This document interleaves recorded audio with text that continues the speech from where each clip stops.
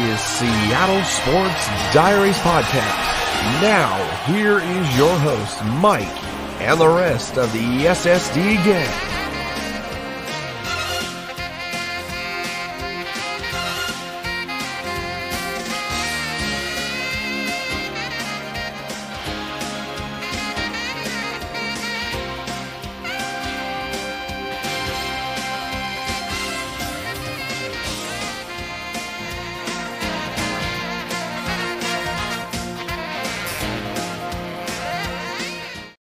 What is going on, everybody? Welcome to a brand spanking new episode of Seattle Sports Diaries. And the countdown is now, we now go to 8 more podcasts before episode number 100. And I'm going to be telling you this, people. The 100th podcast is going to be one hell of a show. It's going to be one hell of a show. I think we've already revealed one of our guests that is going to be on that 100th podcast, but let me go ahead and spoil a little bit something for you. So me and KHart on the hockey segment, it's going to be a good one because not only are we having JT Brown on the podcast, but we will also have John Forsland, the voice of your Seattle Kraken, on the podcast as well to join him with him. But that is all well and good. As you can see, Matt is not with me. Matt, unfortunately, has got dad duties tonight. He's got dad duties, so he is just tuning in basically to the podcast. But other than that, you know, I'm actually going to be in control for the first couple 30 minutes or so. Yes, I am wearing sunglasses indoors. My allergies have been getting to my eyes, so my eyes are just like red as hell, by the way. So that is that. Mariners tonight. Mariners coming off a 3-game sweep of the Oakland Athletics. Not going to lie, it was the most improbable way to get a sweep. Very improbable, or not improbable, but very unorthodox by the Mariners. I'm going to say that. That was the most unorthodox 3-game series sweep of a team that you will probably ever see. And the funny thing about it is that it's AJ Puke. It's AJ, not AJ Puck. It's AJ Puke, who is the player of the game for the Mariners. Because if it was not for him throwing 2 wild pitches that allowed both Dylan Moore and Jesse Winker to score all the way home, we don't win that ball game. Frankie Montas, though, goes 7 2/3. I think it was, 7 2/3 of no-hit baseball. And then the most unlikely guy to actually get the base hit to break up the no-hitter, Adam Frazier, was the one who was responsible for it. And wow. I mean, just wow. Then, of course, Torrens comes up. So they're able to get another one. And, it was interesting to see the Mariners able to string hits together to, in that inning, being able to get Montas's pitch count up to where they could actually, find a way to get him out of the game.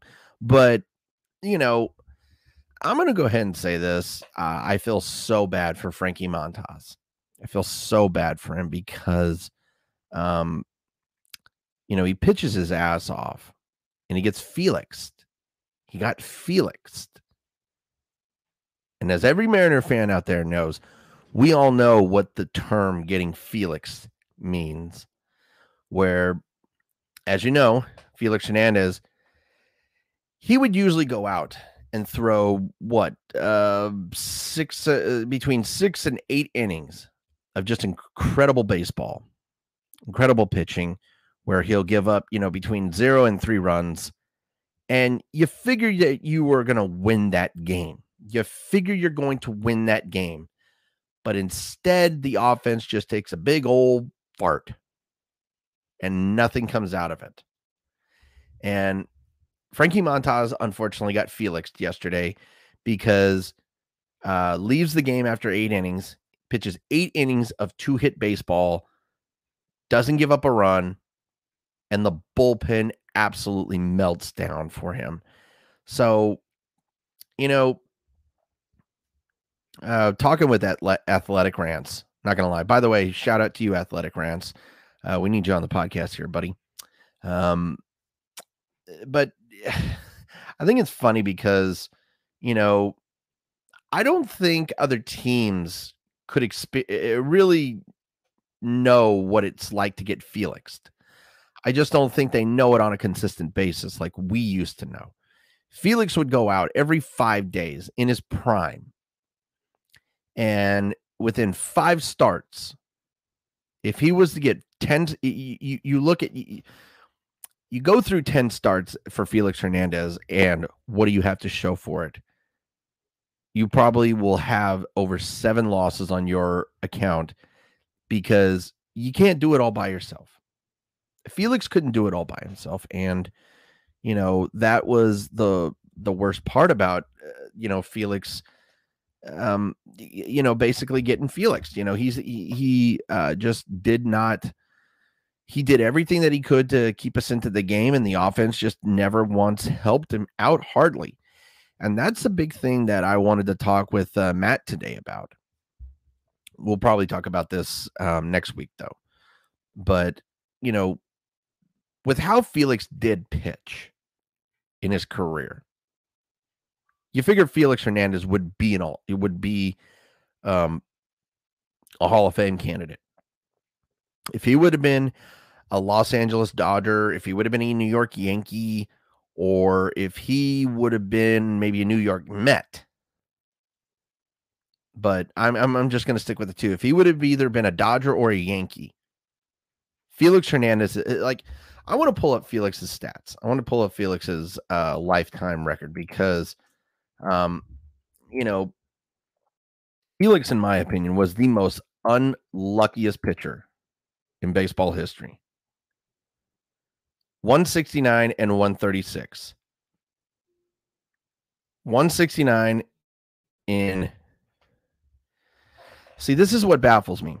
This is really what baffles me about Felix Hernandez has a 15-year career. Started 418 games. I guess he appeared in one. It looks like he appeared in one game. No, oh yeah, he did come out of the bullpen in one game.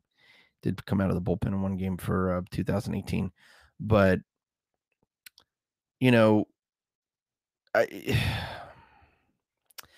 I want to say that 2016 was Felix, or 2015 was Felix, or no, actually, let me rephrase that. 2016 was Felix's last good year. That was Felix's final good year. And then he just started going flat downhill. And the bad part is that in his 2014 season, where he finished second in the Cy Young voting, he had a 2.14 ERA, which was his best ERA in his entire career. And, the 2 years that I really think that Felix got hosed by the voting, by the Cy Young candidacy was 2009 and 2015. Felix was 18-9 in 2015. Felix was 19-15 in 2009. And who the hell won it in that year? Who the hell won it? Let me see. Zach Greinke took it home just because he had a little bit better ERA.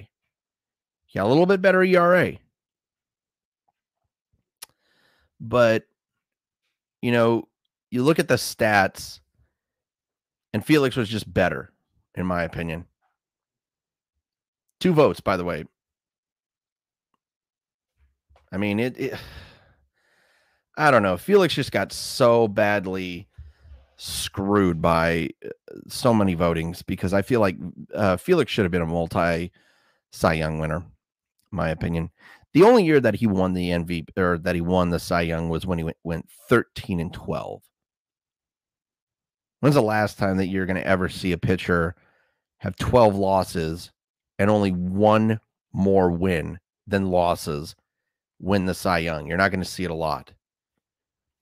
You're probably never going to see it again. But either way, you know, I want to go ahead and get back to just talking Mariners because I just feel so sorry for Frankie Montas at the fact that the bullpen screwed him on that one. But you know, the Mariners, that sweep of Oakland was a big step because right now the Mariners, coming off the homestand, were 10 games under 500. 10 games under 500. And, you know, we talked with Jason Churchill last week, and, you know, we all agree. Season not over. The season is not over right now. The Mariners, though, with that 3-game little winning streak, are now 7 games back in the American League wild card standings. And they're going to be playing Baltimore here soon. They're going to be playing Baltimore here very, very soon. When are they playing Baltimore? They play Baltimore right after this series with the Angels. And this is a big series against the Angels because as it sits, the Angels are currently sitting. They are currently sitting 2.5 back or 2.5 games ahead of the Mariners in the wild card. So this is a big series for the Mariners to gain ground into the wild card. Now, are the Mariners going to make the playoffs this year? Probably not. But it is the fact that the Mariners don't just lay down and die. You don't want to have a team that's just going to lay down flat and die. And you know, it's pardon me real quickly. I'm actually just grabbing my going to be plugging in my laptop real quickly because it's I forgot to start charging it. But anyway, no, it's the fact that they are not laying down and dying, and the fact that they are in this point of the season, they're still making an effort to try to win ball games. You know, the offense explosion in this Oakland A series was impressive. To score 17 runs in 2 games. I mean, you don't really see that from the Mariners. You don't see them coming out and scoring you just don't see that offense. You don't see the offense score that many runs in 2 games because usually what we've been treated to is seeing the Mariners just score 3 or 4 runs. Trying to unscrew this, by the way, but anyway, I mean, it's from, I don't know. I mean, it's just the thing that I have is this, and I said this a little while ago, but playoff teams don't do what the Mariners are doing. Playoff teams don't do what the Mariners do because I think so. From what I was to understand, the Mariners are now 29-10 when they score 4 or more runs. When they score 3 or less runs, they only have 3 wins, and the rest are all the losses of the season. I'm not going to do the math. I'm sorry. Or no. Now they have 4 wins. They have 4 wins because they only scored 2 runs this past day. But I mean, it's just it is. I mean, it's just weird that the Mariners are this bad when it comes to scoring runs because, you know, we were not used to seeing the Mariners go back-to-back games where they score 7+ runs. You know, you just don't see that because it's, you know, it's just not the Mariner way. There's There's a way to do things, and there's not a way to do things, and that way is the Mariners. Fun fact here: there are 4 teams in the top 10 in WRC plus and ERA. By the way, I wanted to bring this stat up because this is unbelievable. So it is the Yankees who are now 52 and 18. And there's the Dodgers, who are 43 and 25. And there's the Astros at 43 and 26. Then there's the Mariners sitting at 33 and 30 or 32 and 39. That's just the most Mariners bullshit that you could ever see. You're in the top 10 in WRC plus and ERA, and it's unbelievable. You know, and also here's another thing. You know, the Yankees are on an incredible torrid pace, and both me and Matt were going to discuss this, but we'll talk about it also next week. Well, I mean, he'll put in his 2 cents about it, but you know, the Yankees are on a pace to break the record for the most wins in baseball history. They're on pace to win 120 games. 120 games. Or no, what was it, 120 or 122? I think it might have been 122. Let me go ahead and look this up just in case. I want to make sure I get I just want to make sure I get the stats right. I don't want to look silly and just be like, and then people are going to be like, oh, you missed it by 2. You missed it by 2. Oh, well. All right. So MLB tweeted about it. Here we go. Okay. So I was right on that one. Okay. So they are on pace to win 120 games. That would be 4 more than the 1906 Cubs and the 2001 Mariners. So the question is, and I want to give both Dick Fain and Dave Softy Mahler a shout out because they brought this up on their show yesterday. And I found it was very interesting. But they were saying that if the Yankees were to beat the Mariners' record for winning 116 games, they were to crush the record. Do you take down that 116 wins off the 2001 American League Champions banner? I say yes. Seattle Sports Diaries posted about it. Or we posted about it on the Twitter account. Let me go ahead and pull up that poll real quickly because I have the results as of right now. So, here it is. So there's been 88 votes going on right now, and so the question was, if the Yankees win 117 games, we should have said or more, but it doesn't matter. Should the Mariners remove 116 wins from the 2001 AL West Championship banner? 60% is in favor of no, not to take it down, and 40% are saying yes. And this is what I have with this. You know, I'm a little bit torn. I'm torn really because, I mean, why do we want to be reminded that we won 116 games and did not get to the World Series? Why do we want to be reminded of that? You know, for me, it's very painful to think about because, and again, me and Matt are going to talk about this next week. We're going to talk about this next week. Don't worry about that because, and I'm actually pulling up the Stanley Cup game real quickly because I want to keep an eye on them. But I don't know. I mean, it's just the problem that I have with that 116 win banner is is the stream even going to work? I don't know. Is it? I don't know if the stream's even going to work, but anyway, it was so the thing that I have with this is, the thing that I have with the 116 wins little banner is this. Think about this. This is a great example. I am going to give the best example out there.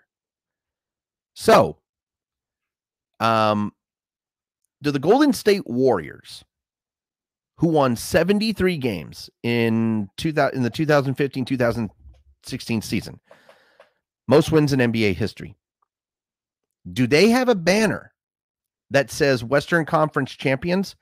Yes, they do. Underneath it, though, does it say 73 wins? No, it doesn't. It does not say it because they didn't win a title. They did not win the title. And that's the problem that I have with it is, what's the point of bragging that we tied the record? Did the 1906 Cubs win the World Series? I don't think they won the World Series. So let me look this up. So did the oh, the hell? Here it is. So the 1906 Cubs.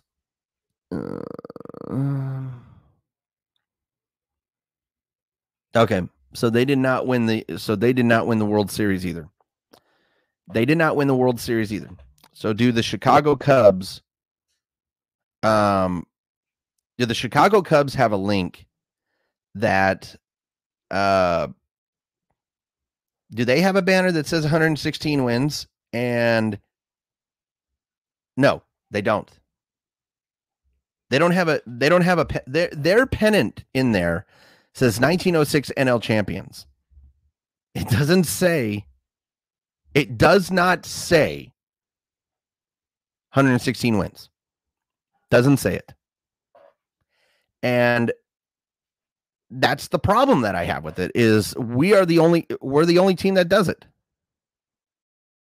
We are the only team in baseball who have a banner that says American League, that says that we were the champions of our division and we won 116 games. That's the problem that I have with it. Because it's, I don't know. I mean, it is just beyond frustrating to think about that we have this many wins. The Mariners have 116 wins in the 2001 season, which I consider that team one of the greatest Mariners teams ever.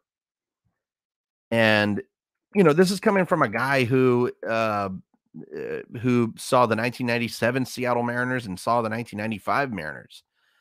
And when you compare all three of those teams, and also the 2000 Mariners, because the 2000 Mariners also made it to the playoffs. But when you think of those teams, I think of how far did they go? How far did they go? How close did they get? As it stands, the 2000 Mariners and the 1995 Mariners are the only two teams of the four to go to the American League Championship Series. And hold on a second, you're going to be hearing something. Here we go. Now I got the game on right there. So anyway, getting back to what I was saying, the 2000 Mariners, the 1995 Mariners are the only two teams from that are the only two playoff teams in the Mariners history that were able to go to the championship series and lose in 6 games. They took both teams to 6 games. They took the Indians to 6 games and they took the Yankees to 6 games. And I'm not going to lie.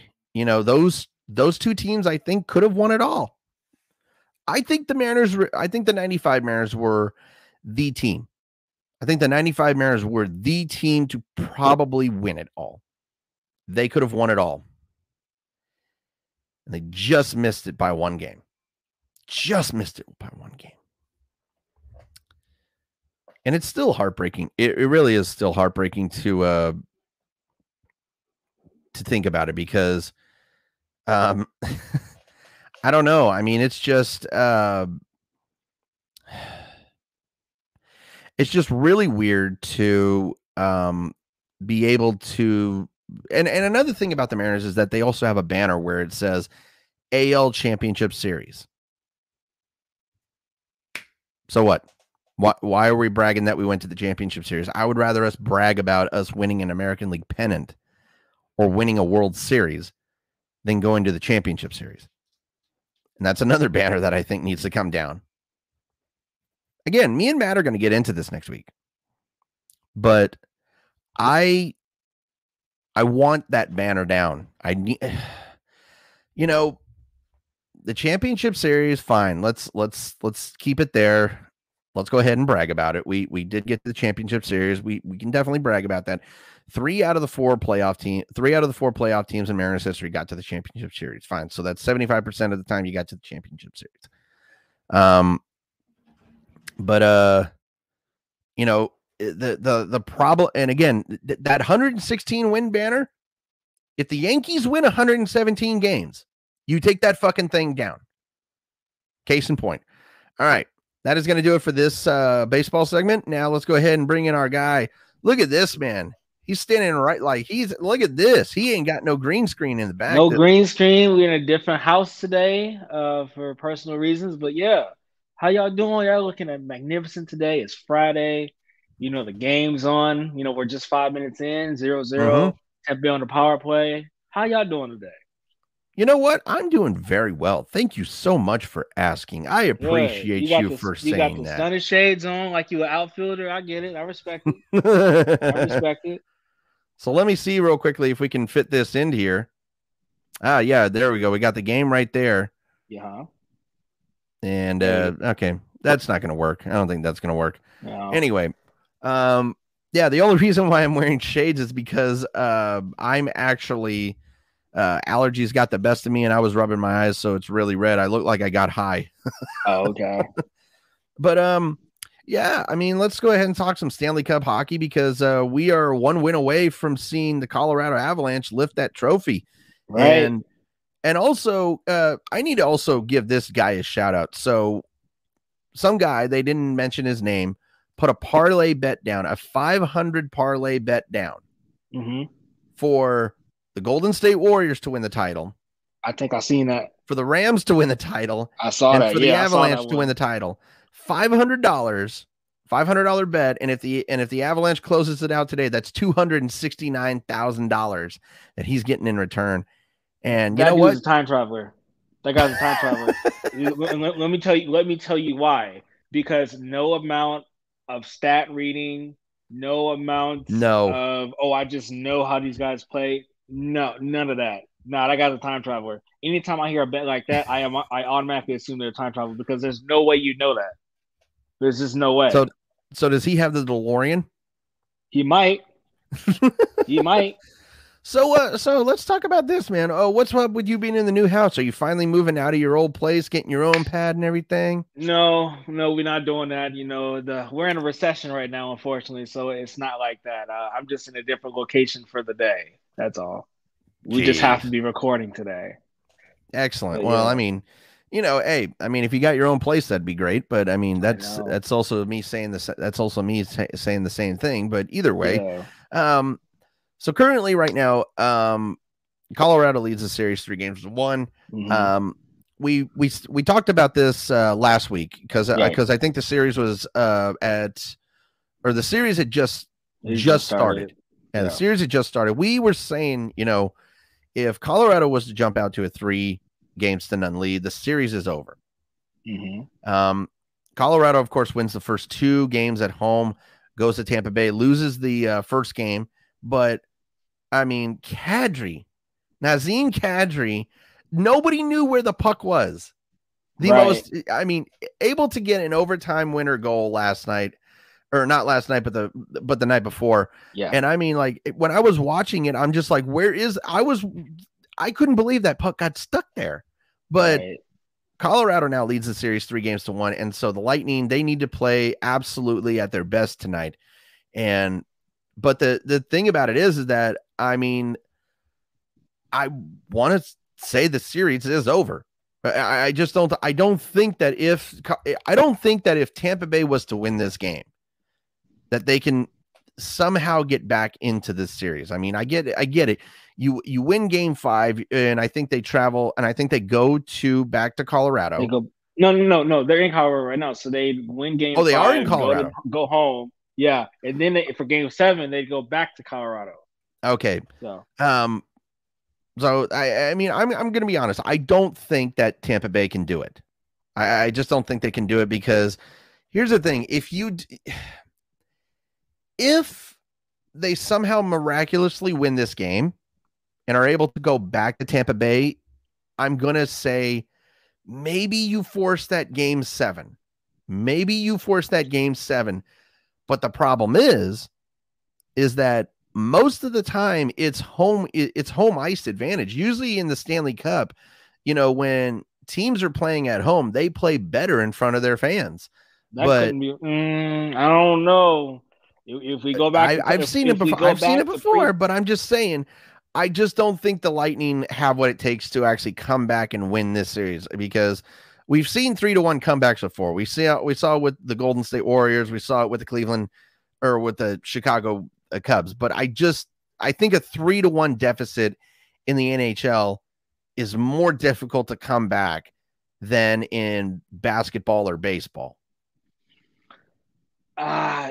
Okay, so this is a very interesting case. So the reason why is because we have not seen this current Tampa team face this much adversity. This is the first time they've been behind this bad. Mm-hmm. This is the first time. Usually they're the ones up 3-0, 3-1. It's usually them. It's yeah. So this is a new territory for them. So to say that they don't got it in them, I don't know. Now you can say they're tired, that's their story. But to say they can't do it, I don't know. You're gonna have to sell me on that one a little bit more. I think they're still very much in it, even if the series score doesn't show it. I think they're still in it.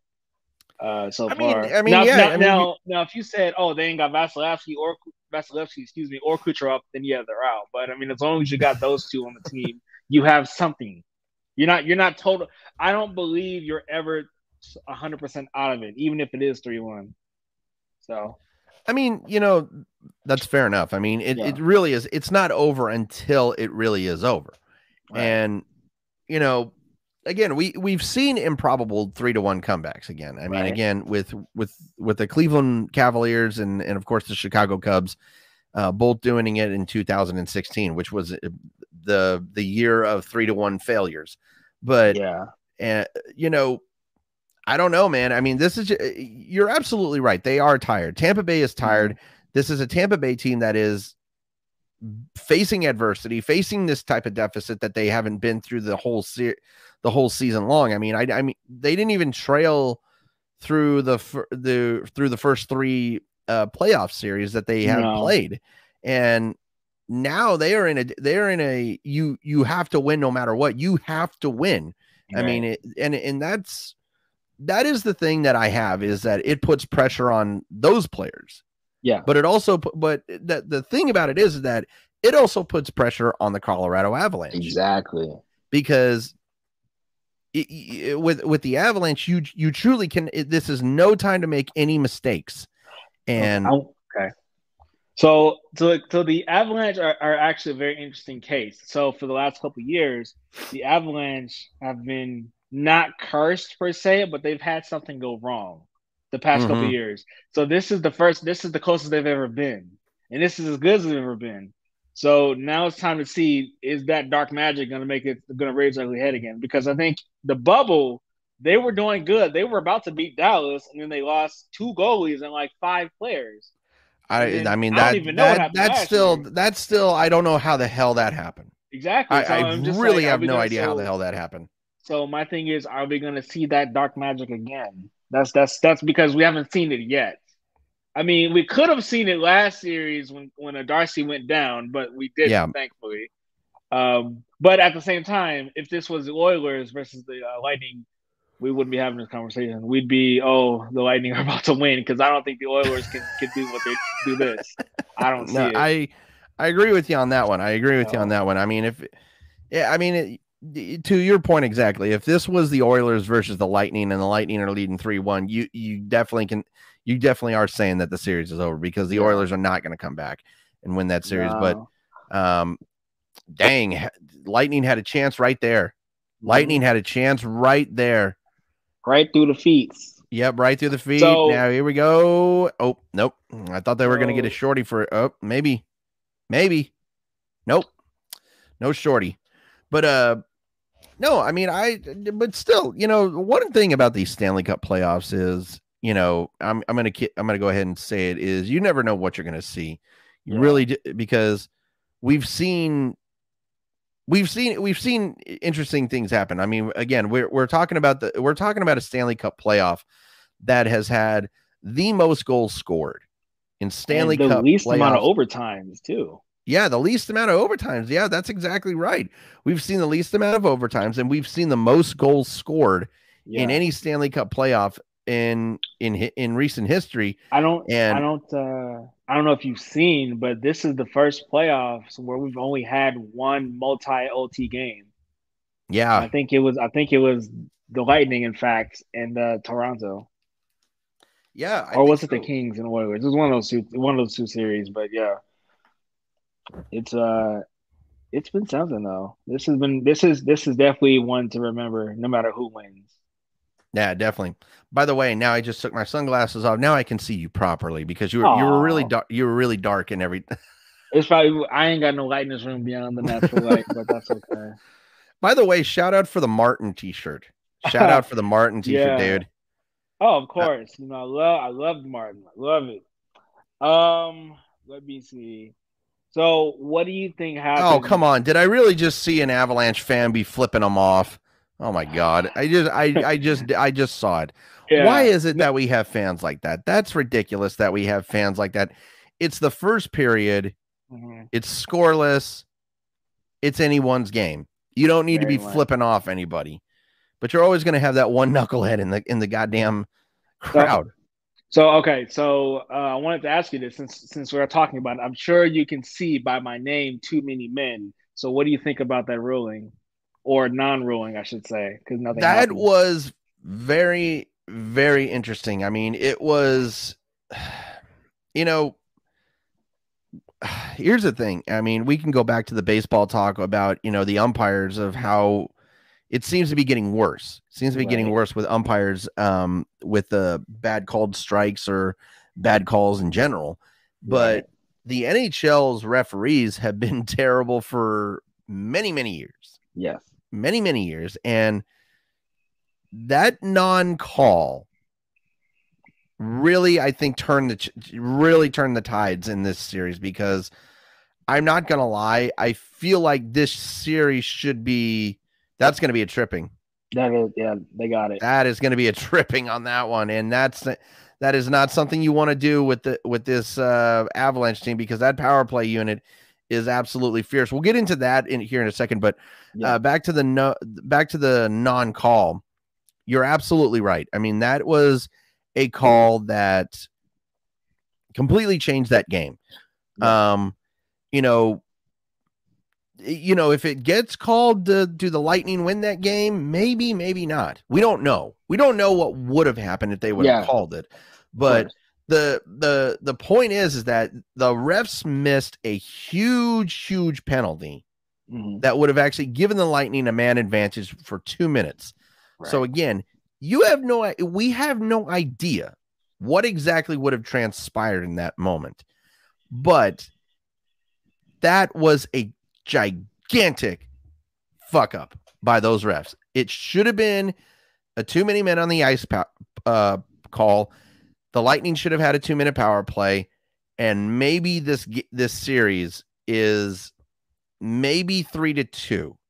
I want to say No, it'd be 2-2 because that was game 4. Oh, 2-2. Okay, yeah, 2-2. Yeah, you're absolutely right. Sorry. So this series should have been tied up, but so the way I see it is, I saw the picture. So there's 6 Avs, but then there's 7 Tampa Bay. So my thing is, call it on both sides. Have it be a 4-on-4 for 2 minutes, and then let the game proceed. Like that's how you do that. Like you don't just not do anything about it. Mm-hmm.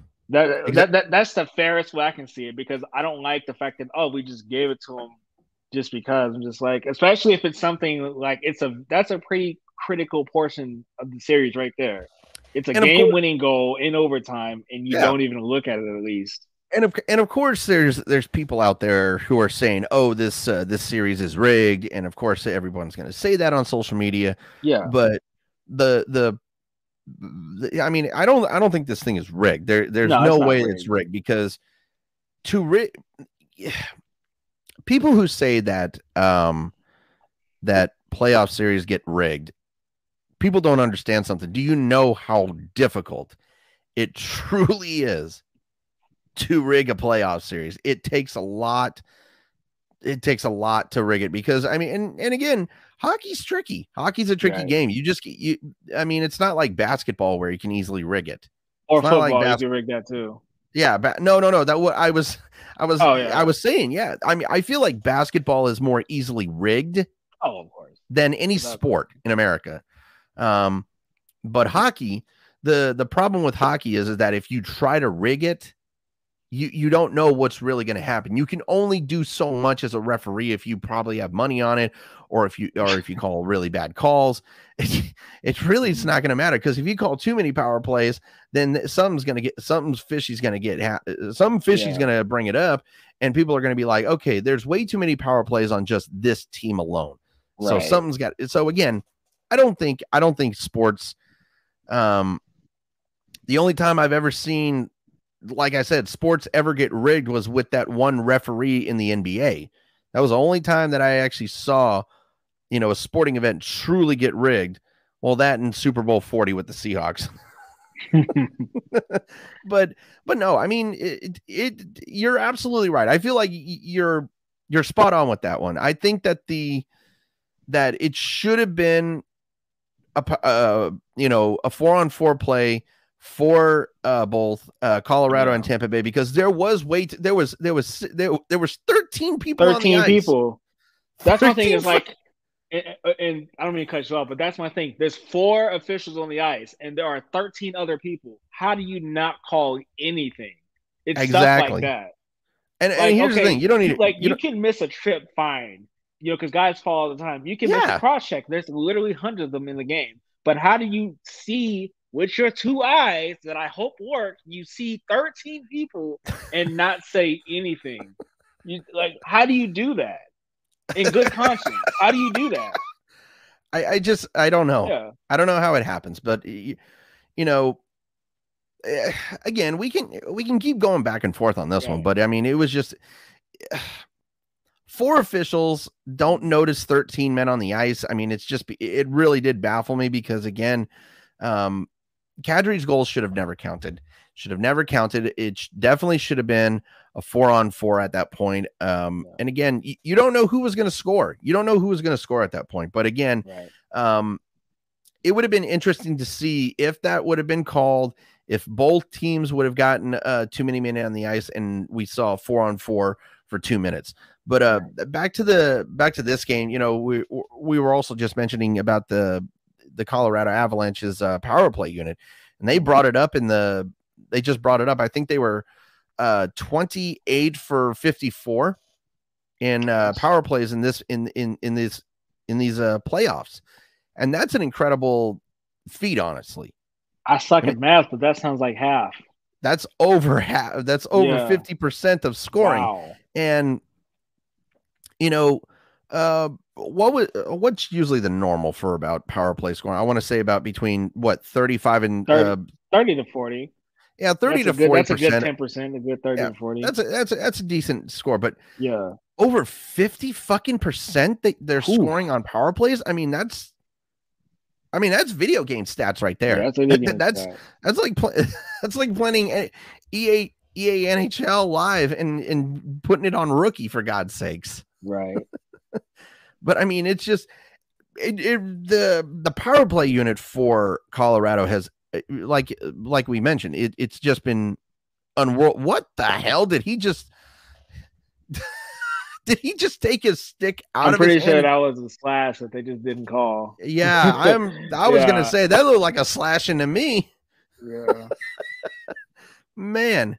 And then once again, another like you see that another missed call. I don't get that.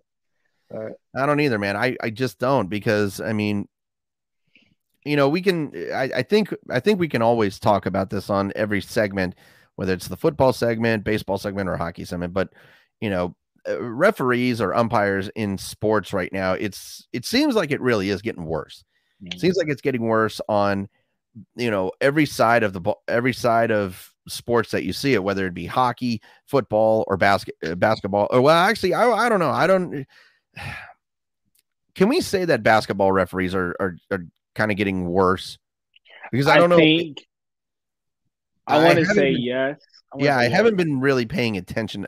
I don't really pay that much attention to basketball. I should, but I only pay attention to like college basketball. By the way, speaking of the NBA, huge shout out to Paolo Banchero, Seattle native, getting drafted #1 by the Orlando Magic. Funny thing is that the radio station, again, I got to give Softy and Dick a shout out over there at 93.3 KJR, but they were bringing it up, and I found this I know that we're supposed to be talking hockey, but I know we can talk a little basketball. Commercial break is okay. Yeah, we can talk a little basketball. Break. We'll be all right. But I think they made a really excellent point about this. But if, let's say, Paolo Banchero was to have gone to the University of Washington, do you think he goes #1? Possibly. I don't think he goes #1. But I don't think the college really matters. I think it's, can you play? You know, I don't know. I feel like, do you fit that position? I think the guys over there at 93.3 had a point. I don't think he would have went #1 overall if he was from the University of Washington, because, you know, UW did not have a good season this year. They didn't have a good season in basketball, but you go against, I mean, look at what Duke did. They went to the Sweet 16. They went to the Elite Eight. They got knocked out in the Final Four, I think. They got knocked out in the Final Four by North Carolina. I can't remember. But no, I mean, that's a thing. I think that, you know, these NBA players, like, especially going to a college like UW, it puts them at a disadvantage. Because, you know, you're playing on a bad team. You're not getting that March Madness experience. You're not getting that exposure in March Madness to where scouts can look at you a little bit better. But no, I mean, I just wanted to talk about that a little bit. Oh yeah. But I mean, shout out to him for even making it, because, you know, it's hard to play basketball in general, but, like, you know, it's first overall, it's damn near impossible to get drafted in the NBA. Mm-hmm. It's very hard. I want to say that the NBA and Major League Baseball are the two leagues in sports that are the hardest to make it. Because I say that because you look at the NBA, you only have what, 12, 15 guys on a team? I believe it's 15. Okay, 15. Yeah, you have 15 guys on a team. I mean, that, how many, be honest, how many guys play basketball? A lot of guys. A lot of guys play basketball. We're gonna put a lot of guys play basketball because Tampa just scored. Yeah. Oh my goodness gracious, that was ripped. That was woohoo, 95 miles an hour. I like that Ian is doing like the speed on the shots. What a slapper! And he was behind on the play too. Yeah, he was. Oh my god. That's impressive, though, that you can shoot a 95-mile-an-hour puck. Ooh, right through the wickets, too. Yeah. But again, getting back to what I was saying. So, yeah, the NBA. Oh, my God. That replay. I'm just watching that. That is the best thing about super slow-mo. Right through the crevice. Right through the crevice. Right. But me and Roman, we're going to be talking about this here in a bit because we'll also get into college basketball a little bit. But yeah, getting back onto this. So the NHL, the NBA, very difficult league. But also, if you look at the MLB, how many goddamn players are actually playing professional baseball? There's over, I think, 10,000 professional baseball players. That's a lot. And the rosters are only at 28 men, so it's very difficult to make. But I will say this. I think one of the two easiest sports leagues to actually try to make it professionally, whether it's either overseas or here in America, is hockey and soccer. You think so? I want to say yes because I want to say yes because I did not say to make it in the NHL, by the way. I never said to make it into the NHL is easy. But what I said is I think hockey and soccer are a little bit easier to make it in professional wise, whether you're playing here in America or you're playing overseas, because look at the demographics of hockey and soccer. Both are big international sports. Both have big leagues overseas. Both have leagues all around the country, all around the world. So I feel like that's actually those two sports are a little bit more easier to make. I mean, I don't want to make it sound like that. Okay, so let me ask you this. You mentioned about basketball, how, it kind of matters when you play for college. So let's flip the script. And what about hockey? So like, there are some players who went to college, and then there's some players who played in the leagues. Like Austin Matthews, I think he played in like one of the German leagues or something like that before he made it. And then some of the other players. I think what it is, so if we're talking basketball, I think it has to do with exposure. Okay. I think it has to do with exposure to where you are playing, because if you're playing at Duke, if you're playing at Kentucky, if you're playing at Kansas, North Carolina, USC, UCLA, what's another really big college? Oregon. Really? Sorry, you said big college. You named all my schools. Sorry, you said big college. Can't help. Thanks for that, asshole. Well, I mean, I could have said, but they got to be good basketball schools. I can't say like, Texas. They got to be good. Yeah, but so I think it does have to do with exposure, like, because again, you look at UCLA, Kentucky, Duke, North Carolina. They're usually in the March Madness every single year. How the hell did I forget about this? Gonzaga. Yeah. But again, I mean, it has to do with exposure. I think when it comes to hockey, I think you just have to make a name for yourself. I think you have to make a name for yourself, whether it be in college, junior hockey, or playing overseas in a league. Okay. So, it's interesting. I mean, I think that's a very interesting conversation, and Roman's right here with us. So Roman, I think you can actually enter this conversation. How's it going? So we were just talking about this because we mentioned Paolo Banchero going number 1 yesterday. Yep. And Softy and Dick mentioned this on their show yesterday. But if Paolo Banchero would have been playing at UW, do you think he goes number 1? Yes. You think he would have gone number 1 if he was still playing? I said really? The same thing. Yeah, there's no doubt in my mind he still would have gone number 1. Like, okay. As much as you can learn from Mike Krzyzewski, there was so much natural talent already there. Like, people were forgetting about him because everyone was, Chet Holmgren this, Chet Holmgren that. Right. Chet's he's nothing special. He's just big. He's gonna get pushed around the NBA. Oh, you know what I find very ironic about Chet Holmgren? Tell me. A big ass white boy going to one of the whitest goddamn teams in the NBA. I would personally just be happy that Paulo didn't go to OKC. So No, I'm happy with that one. The reason why I mean, think about it. You got a big old 7-foot white dude going to one of the whitest states in in America with the worst general manager in all of NBA. That whole organization is just a mess. It really is. I mean, I feel bad for Chet. And I think it was funny because Chet was on an interview, I think, during the draft, and he says, there's no prospect more electrifying than me. How is that? Oh, How buddy. is it? Wow. Like, I got news for you. No, that right there. So I don't usually wish for people to not succeed. But that comment right there just pushed me off, Chet, because I'm just like, you're that egotistical. I will never wish ill on somebody, but one thing I'm not wishing ill, but I'm just saying, like, that was the most narcissistic, egotistical thing you could say. So one thing that I've learned over my time playing sports in high school, playing sports in college, is there is a certain level of belief in yourself that you have to have.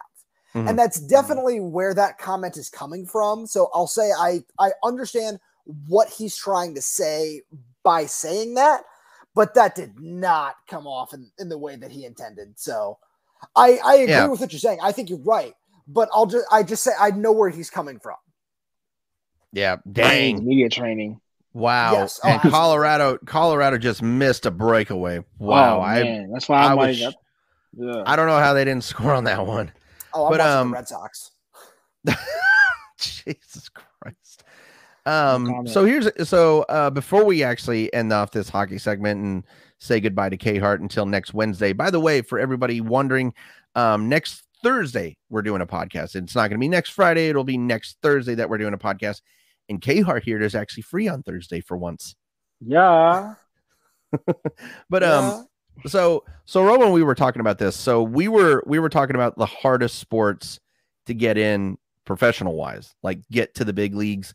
And then we talked about the easiest ones that could probably, and I think the two easiest ones, the two easiest ones to go professionally, whether it's playing professionally here in America or playing professionally overseas, is soccer and hockey. I want to say I didn't get my two yet. Oh, okay. So I'm very curious. So before your answer, Roman, what is the two sports that you believe So I'm agree with you on soccer because there's 1,000 leagues, soccer leagues, and then I'm actually gonna say basketball because there are so many leagues. That was gonna be my other answer. Okay, you know what I'm saying? Listen, if I get a call from Shanghai to join the Shanghai Sharks for like 10 mil, I'm there. I'm over there. The Shanghai Sharks, I love it. I'm just saying because like I'm taller than most of the team, probably at 5'10". So yeah. You know what? That makes me feel like I have a shot, so I appreciate that. Oh my God, I can't believe you just said that, KHart. I can't believe you just. But it's not offensive. It's just. It's facts, unfortunately. It really is facts.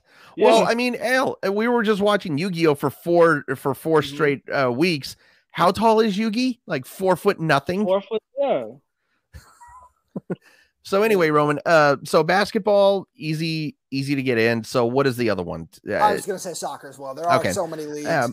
And we see guys playing professional 14, 15 years old. And obviously that's credit to them. They're amazing. But we also see dudes playing that are like 40, 41 years old, like in Russia. Like every single team, like every single country in Europe and in Asia has a professional soccer league. Like there's just the probability of making it in one of those sports is just way higher than it is in anyone else. Definitely. Also, before KHart gets off here, I want to also put this out there. So we posted earlier again on today. Well, I actually was doing the posting on our social media account, but I wanted to give our thoughts on what has happened today, what has transpired in the Supreme Court, and I wanted to kind of give my 2 cents on that real quick, if you guys don't mind. Go ahead. So my thought on this is this. So I've grown up as a Christian person or Catholic Christian. So I understand what the Bible is, but in this point no man has the right to tell a woman what to do with her body. No man has the right to do that. I do believe that there is a certain point where I don't think abortions should happen because I feel like it might be considered as murder. But again, that's not my decision. That is not my decision. We as a country need to stop relying on red or blue. We need to stop relying on these politicians who think that they know what's best for this country or what is best for us. They don't know what's best for us. They don't know what's best for this country. And all I am going to say is that I hope the people of this country, especially after today, see what's going on. And instead of telling people to vote blue or vote red, all I'm going to say is just vote. Vote for the right person, because this type of crap needs to end, because guns have more rights in this country than women do. And it's sad. And it's absolutely sickening. But I mean, that's my 2 cents on this, guys. And I appreciate you guys listening to me. And I also appreciate everything you guys have been doing for this podcast. We are 8 podcasts away from number 100. And Roman, I wanted to go ahead and announce our very special guest for the 100th podcast. Well, let's hear it. So joining us for the 100th podcast on our Husky segment is none other than UW football legend, Mario Heisman Trophy Bailey. Hey-o. That's awesome. Definitely. KHart, real quickly, would you like to give your 2 cents on what has transpired today? I think you covered it really well.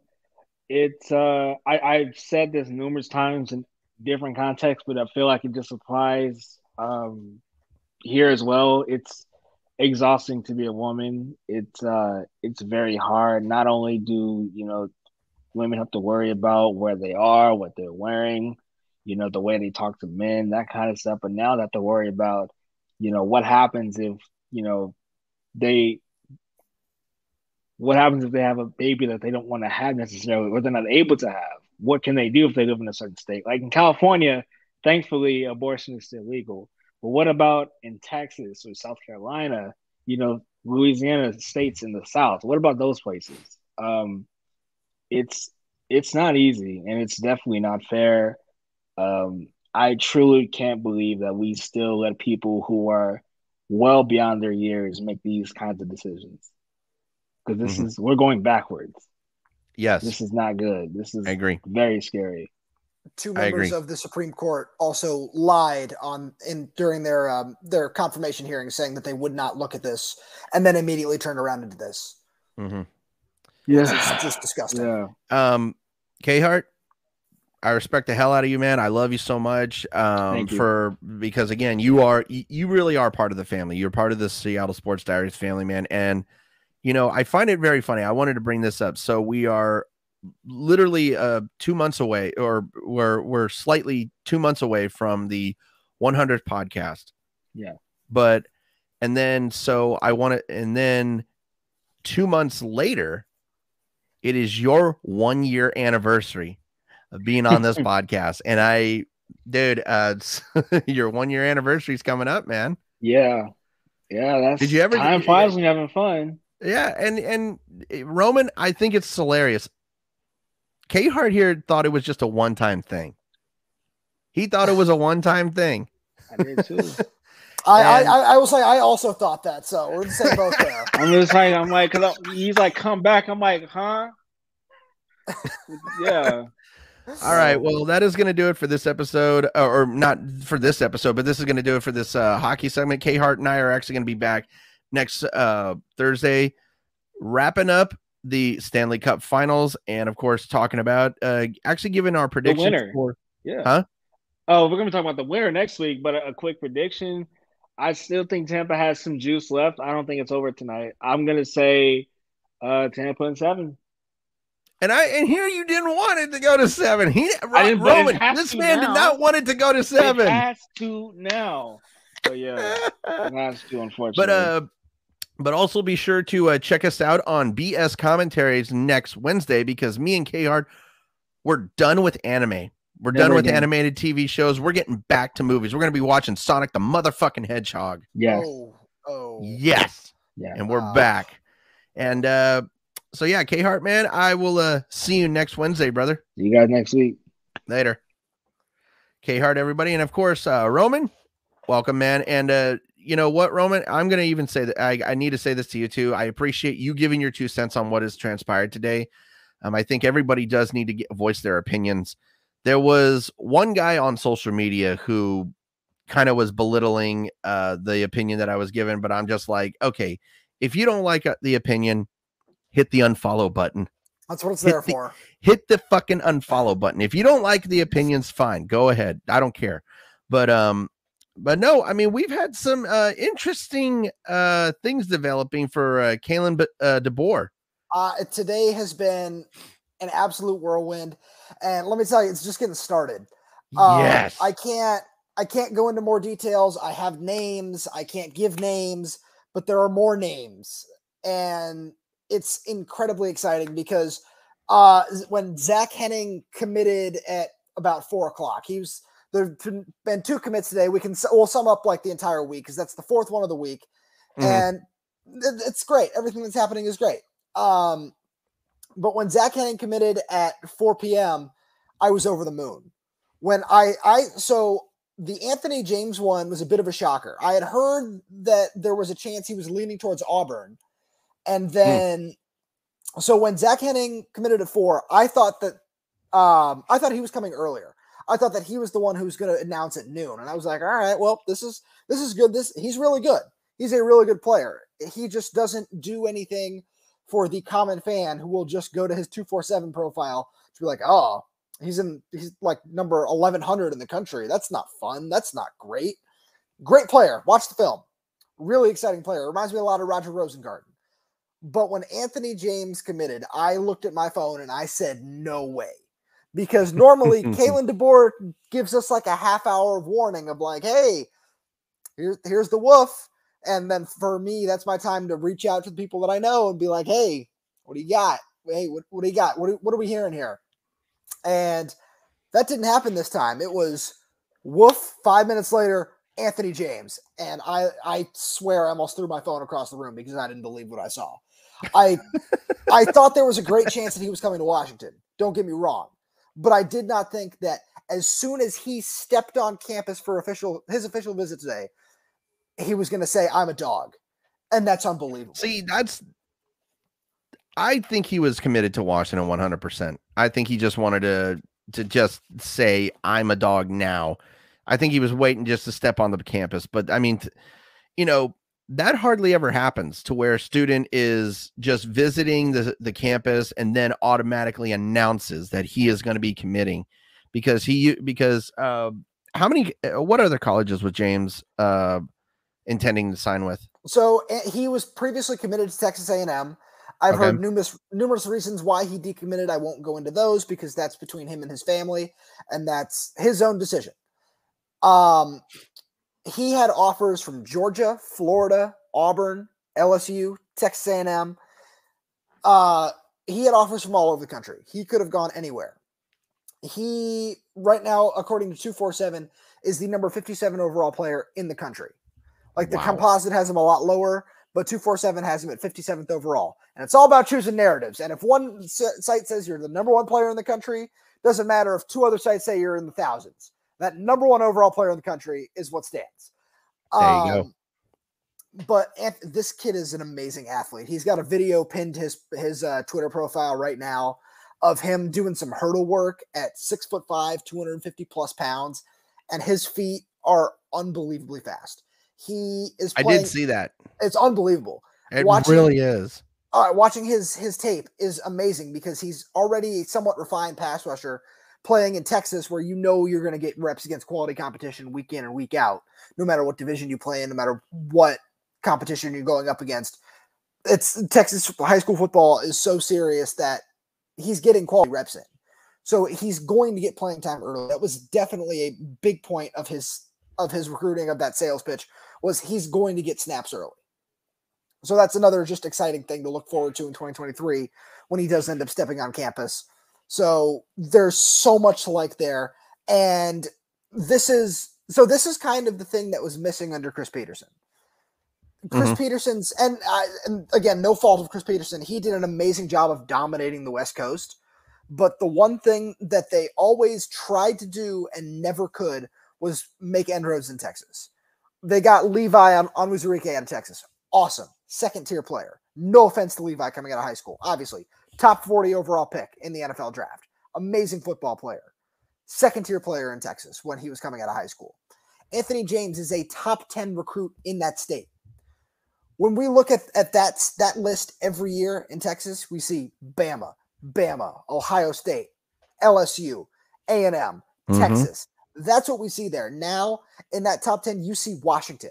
That's unbelievable. They might get another guy who's a 4-star in Texas. That's incredible to even just think about, honestly, because they might go further south.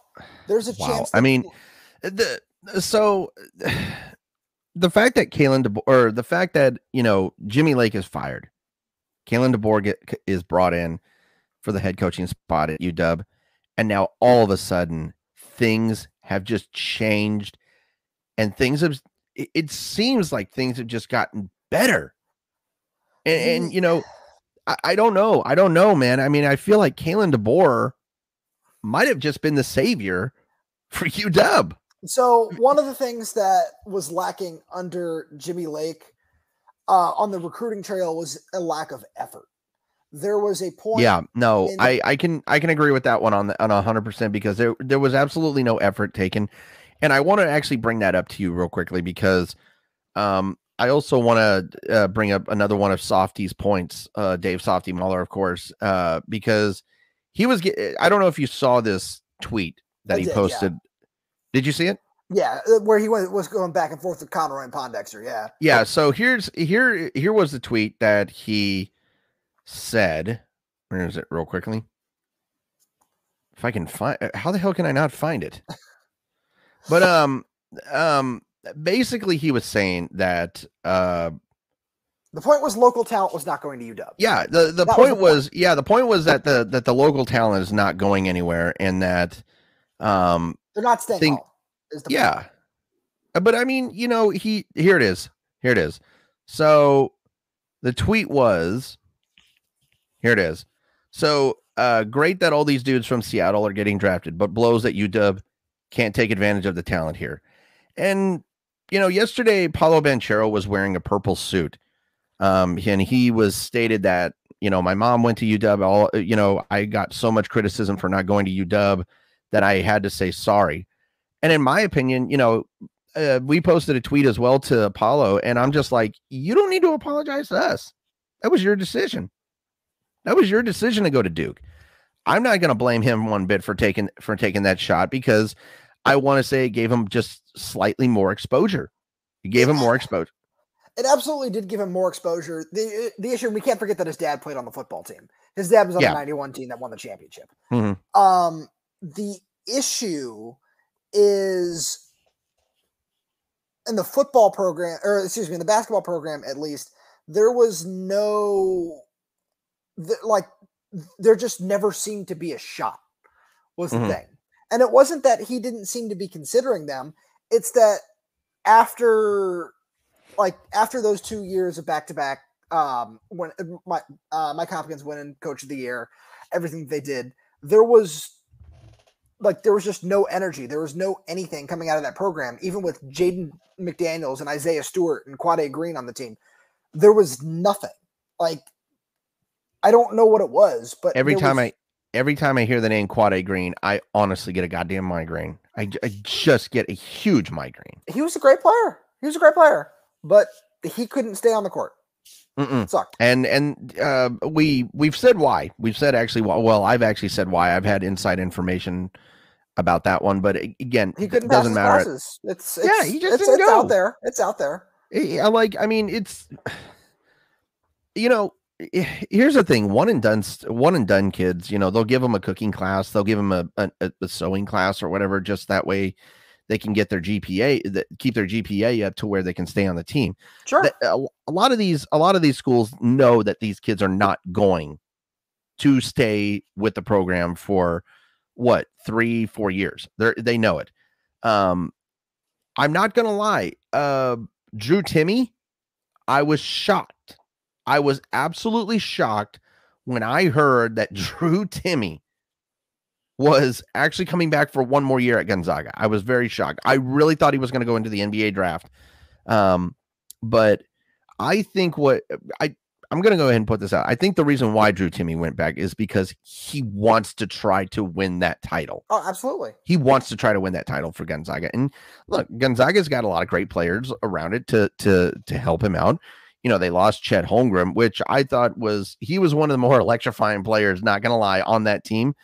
But he's an OKC Thunder now, so now I can't cheer for him. But no, I mean, you're absolutely right when it comes to the recruiting. I mean, there really was no energy when it came to recruiting anymore with this UW program. And you know, I think I've said it a couple times here, you know, with Will Conroy and Quincy Pondexter as with having coaching positions on this team, you know, you figured that they would help talk about this program. They would help build this program up to where these guys want to come and play, but that's not the case. And the problem is that, you know, so you've already said that if Paulo Banchero would have come to UW, he still would have gone number 1 overall, which that's your take. I don't think that he might have gone over. I don't think he would have gone number 1 overall, but I still think he would have been a top 10 draft pick at least. But I mean, it's just nobody cares about UW basketball anymore.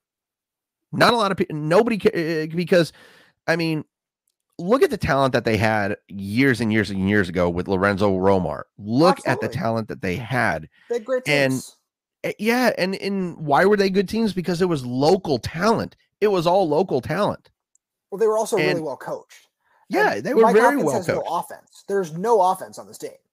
There really is not. That's one of the reasons guys are going elsewhere. There's no movement on the offensive side of the ball. They can't do anything. Yeah. By the way, if Nate is watching this podcast, good luck in the draft. I don't know if the NBA draft is over right now, but it is over. Yes. Jesus, 2 rounds. That's it. That sucks. But I don't think he got drafted. He did not. Damn.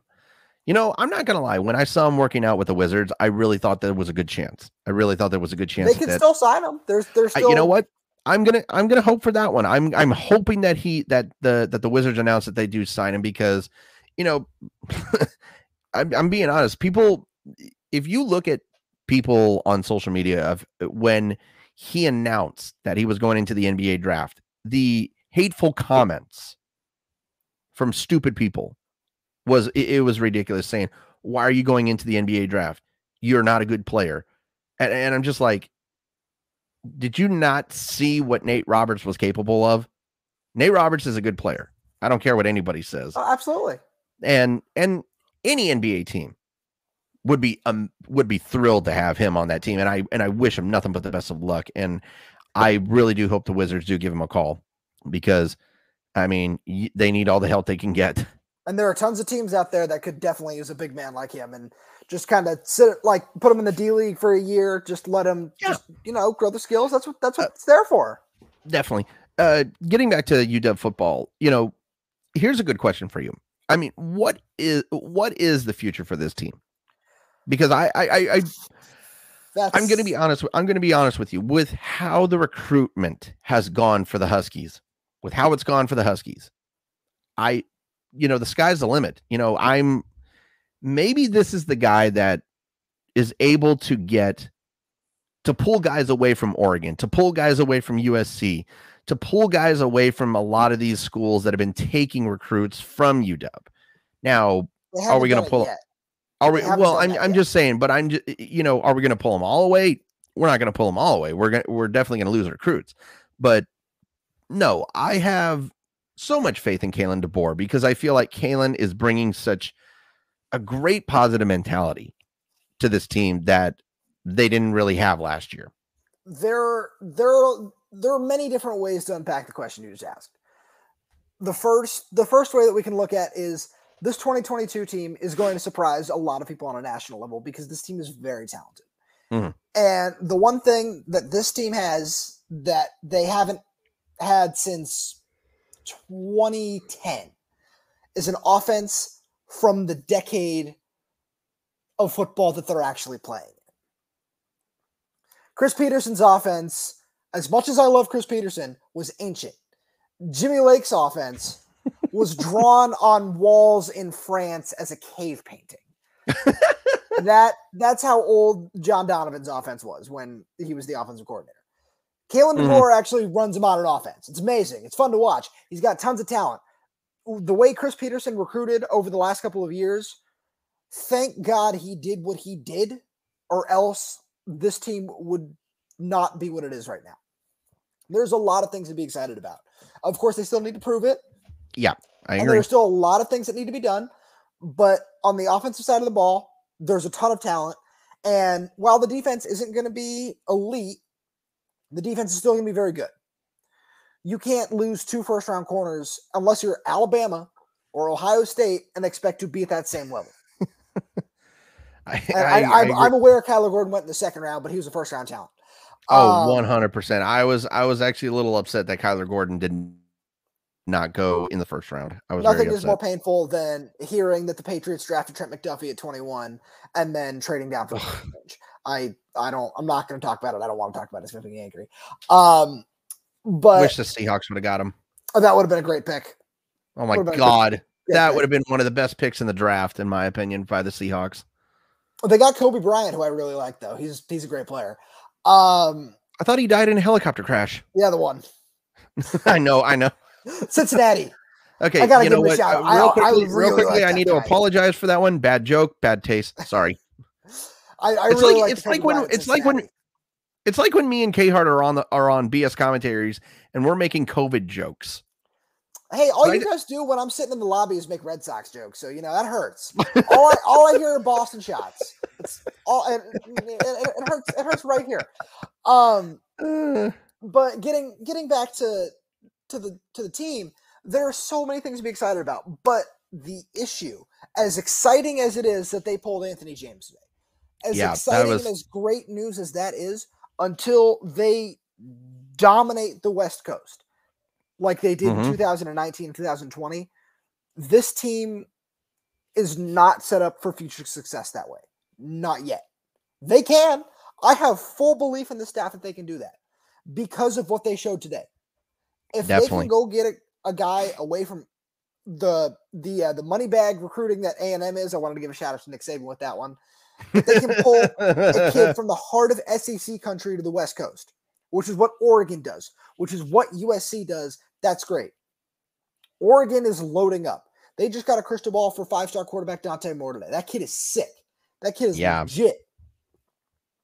Until they are getting more of those, until they are consistently winning that talent, until kids like Josiah Wagoner and Caleb Presley and Jaden Wayne want to stay home, until those high-ranking West Coast talents want to stay home, until they can go down to California again and get a Jalen McMillan, until they can go get these guys that are top 50, top 75 players in the country that have offers to go anywhere on the West Coast and anywhere in the country, until they can get more of those guys to come up to Montlake, which is what they were doing consistently when they got Fatui Tuitele and Jacob Bandis at defensive tackle in 2019, and they got Jalen McMillan at wide receiver in 2020, and they were getting Troy Fautanu out of Las Vegas and Roma Dunze out of Las Vegas.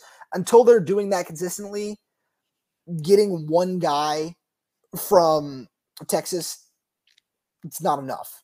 And they can still do that this year. There are guys on campus right now. There's Curly Reed, a 4-star corner from Louisiana visiting. That kid is nasty. He only played one game last year because he tore his ACL, but that kid is really good. There's another 4-star defensive back, Jordan Sanford's a safety from Texas. He's visiting this weekend as well. That kid is really, really good. And they couldn't have picked a better weekend to come out where the weather is gorgeous. It was smart. They knew. They definitely knew. Because there are 21 kids that have taken their visit that started Monday through the course of this Sunday. There are 21 official visitors. They knew exactly what they were doing with that. Nice. Smart. Then some of the things they're doing cool things. Like I saw on Director of Player Personnel Courtney Morgan's Instagram that they're on somebody's boat. They took them out on a little boat trip. Yeah, they did. That's awesome. I was going to play softball across the water yesterday, and I saw like a pirate ship, and I was kind of like, okay, that's definitely a little kid's birthday party, but it'd be kind of funny to see a bunch of high school kids on a pirate ship going around Lake Washington. That would have been hilarious. That really would have been hilarious. But I mean, would personally love to see that. I will say this though: if you want to go swimming, you better pack a wetsuit because that water's cold. Oh, it's freezing. Jesus. But I will say this though: the weather is perfect to where it can warm up the water a little bit. You know, if we have plenty of more 70 or 80 degree days, you know, that water here within about 2 weeks is going to get nice, a little bit warmer to swim in. But, you know, I'm just very excited though that this signing did happen today. It was a big signing for the University of Washington, and it's a big step in the right direction. It's a huge step in the right direction, but they need to, one thing that fans need to remember, that's all it is. And there's more coming. I can tell you that for a fact. There are more really talented players that will most likely end up committing to the University of Washington this weekend, whether it be today, whether it be tomorrow, whether it be Sunday. They don't want to leave this nice weather. Oh no, they don't. They shouldn't. They shouldn't want to. This is great. As a California kid myself.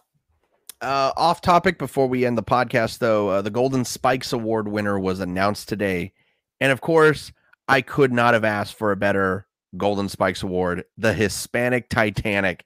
The greatest fucking nickname for any baseball player. And I hope to God that if the Mariners were to get a chance at him, I want the Hispanic Titanic in Seattle.